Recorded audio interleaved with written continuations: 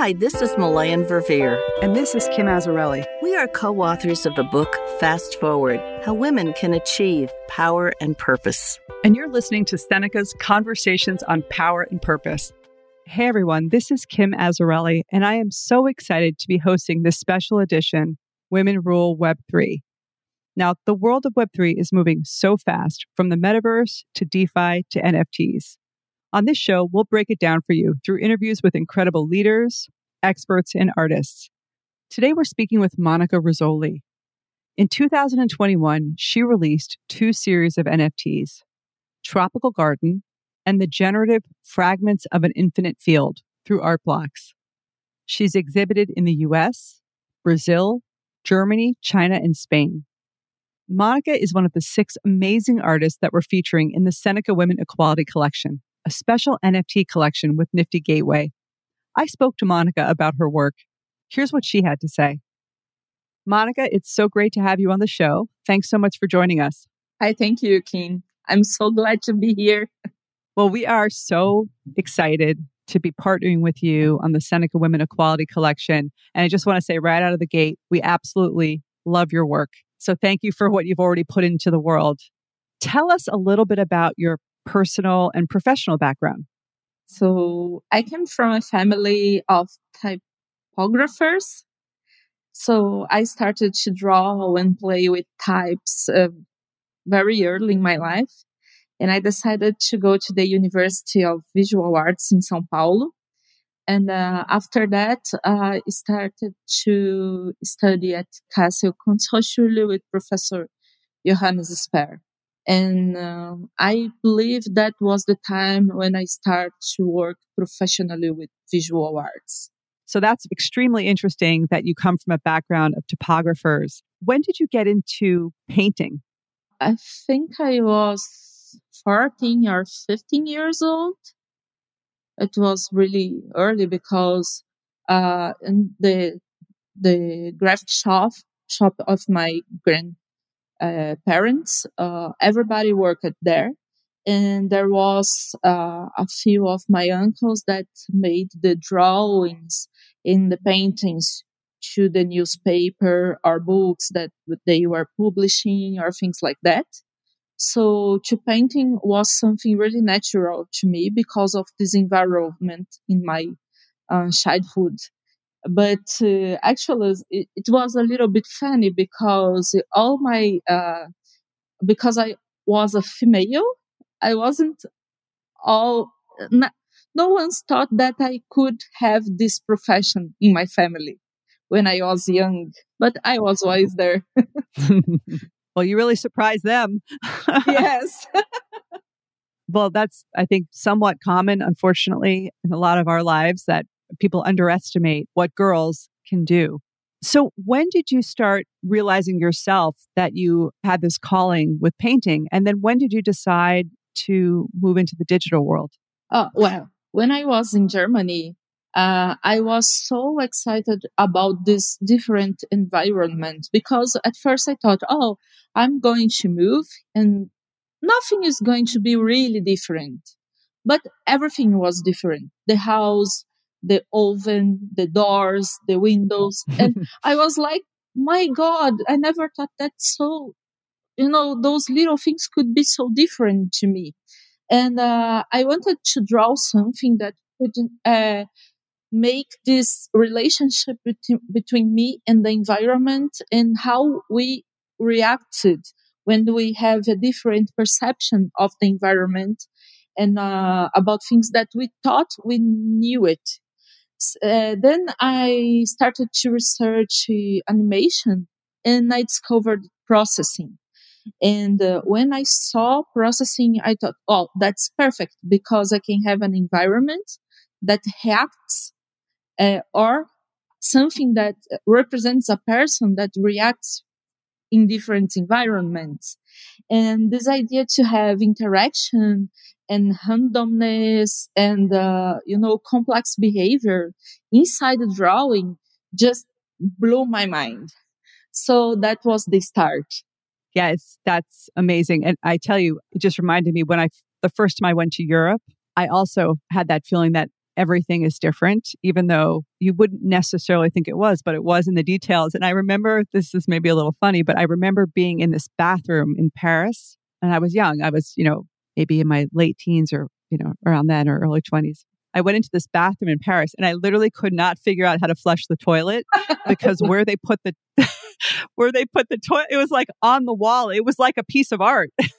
And I was like so camouflaged into the whole environment of the bathroom. And I was like, this is unbelievable. So I totally understand the point of the details and how it can totally transform. Or like you said, even the water or how things taste or the way things feel. When you're in a different culture, it just feels different. We'll be back after this break.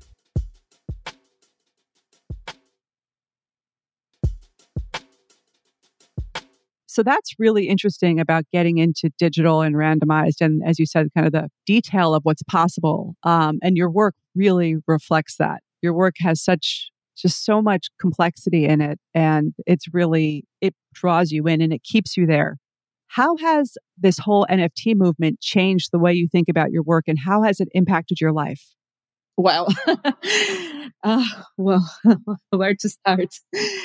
It's not too easy to answer those questions because I think the first thing is when you are working with generative art, there was no a good way to show it or to, make it available.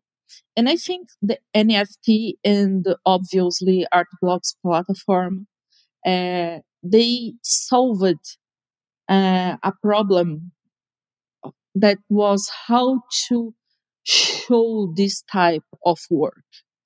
And in this matter, I think NFTs changed everything because when you have the right way to show this, you can make people see how important this can be, So I think that was the first thing. But of course, after this, even that I made a few projects abroad in Los Angeles, in Germany, in Spain, but I wasn't a knowing artist. And the NFT in the NFT space, that doesn't matter. If people like your work, if they think that what you're doing is great, it's great. And it's amazing to think that nobody knows how I am, who I am, how do I look like. They don't care if I am, a female or not. Of course, I think that we should have much more girls in this space. But in the final of the day, the NFT changed all the game. Yet, we still see that there are not as many women, or at least as many women being recognized in the NFT space. How did you transition? Because I know a lot of women want to go into Web3 or even want to go into NFTs, but they feel there's a barrier because there is this narrative out there that, tech is a guy's thing. And I think a lot of women feel it's hard to jump in. How did you transition and what can we say to these women? Well, at first, I'm not afraid and I don't care. When I started to programming, I was alone. I learned it by myself and I studied for like 4 years by myself. Then I went back to Brazil and I made a few friends and we started to meet each other in São Paulo and we build a community in Brazil around the creative programming. It's there is a few women. It's just like me and 2 or 3 more, and sometimes can be intimidating. But we need to do what we need to do, and sometimes it's hard. Yes, it is. Sometimes there are less opportunities, of course, but you need to stand by yourself. You need to go and do what you can do, and that's all we have, Uh, so that's what I do, I think. I think having that community around you to give you some energy when you have a little bit of low energy, at least for myself. But to your point, we have to kind of stay committed to our goals. But I think having a community of women and men who are supportive is really important, and who are discovering together, because I think this world that we live in is so full of change and everything is new all the time. And so to your point, to be afraid of new probably isn't an option right now. Yeah, and I think just thinking now, we need to communicate. We want to communicate. We want to find people that share similarities, and sometimes that doesn't share similarity with us. But the communication is very important. If you have no one to talk about it, or to develop together, or to share things, well, where is the point of doing something? So it's really, really important to build a community. And I think the community is the best thing we can have in our lives. Well, that's why we're super excited that you're part of our community and that we're doing this collection together. I mean, the point of the collection was to show these incredible women artists, to get women supporting the work, to get women involved in kind of Web3 and getting comfortable. And also, hopefully to envision equality through the work. So how did you think about this piece? The goal of the project was, well, the brief was to ask, how do you envision equality? How did you think about the piece that you've done for the collection? So at first, I thought that I should portray a female or something related to that. So and then I decided that I wasn't going to do that, because the equality stands in my work itself. I am being an artist, a female artist from Brazil. That's already enough to talk about equality. I mean, I don't need to painting a woman to talk about it. So I decided to focus and do the best I could inside my line of work. And I hope that people can see that women and men, we are both capable of doing amazing things when we want. So I'm really glad to be in this project and to be with those amazing girls, amazing artists, and to share this possibility to talk about NFT and women. We should talk about it. I always see those lists like the top 10 this or that, and it's always men, men, men, and one woman and two humans. And I think, it's not because the work is better or not. What's going on here?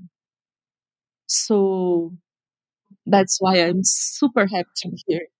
I think you're so right. I mean, it's interesting because there's always this feeling that there are no women in NFTs, and we know that that's not true. And yet we do know that there is a barrier to women being in this space. But I think it seems like the way perhaps art is promoted, or the way collectors perhaps spend their money, I think to your point, there's something going on here and we need to get to the root of it. And I hope that this collection will be the first where we can bring the Seneca women community to bear on the art and to show the world and bring new people to collecting, but then also kind of have this, this curated collection to show 6 really amazing women from around the world, which is also really exciting. I think you mentioned earlier that, if you were in Spain or Brazil or Germany, things were very local. And I think in the past, in most professions, you kind of had to know somebody or,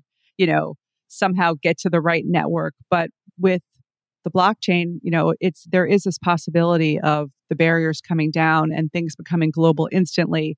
So if we can kind of come together with our communities and promote women's art, I think it'll be a big, important contribution because, to your point, being a woman artist and how you see the world and letting the world see how you see the world, that is equality. And that's what we're hoping for. I only can thank you a lot for this opportunity. Well, I thank you. I'm super inspired by your work. We love what you do. Of course, you are one of the top NFT artists in the world, and it's obvious why. Anybody who sees your work will understand that. So thank you for what you're doing. And I hope that together we're going to bring a whole new bunch of women into the NFT space. And I hope we can work together for years to come. I hope so too. It was so wonderful to talk to Monica, and her work is truly inspiring. Go to SenecaWomen.com to see her work and the other artists in the Seneca Women Equality Collection. And join us tomorrow for another Women Rule Web3 conversation. Have a great day. You're listening to Seneca Women, Conversations on Power and Purpose, brought to you by the Seneca Women Podcast Network and iHeartRadio, with support from founding partner P&G. If you'd like to join the Seneca Women Network, go to SenecaWomen.com. There you'll get access to exclusive events and workshops, plus updates on new podcasts and other opportunities to get involved.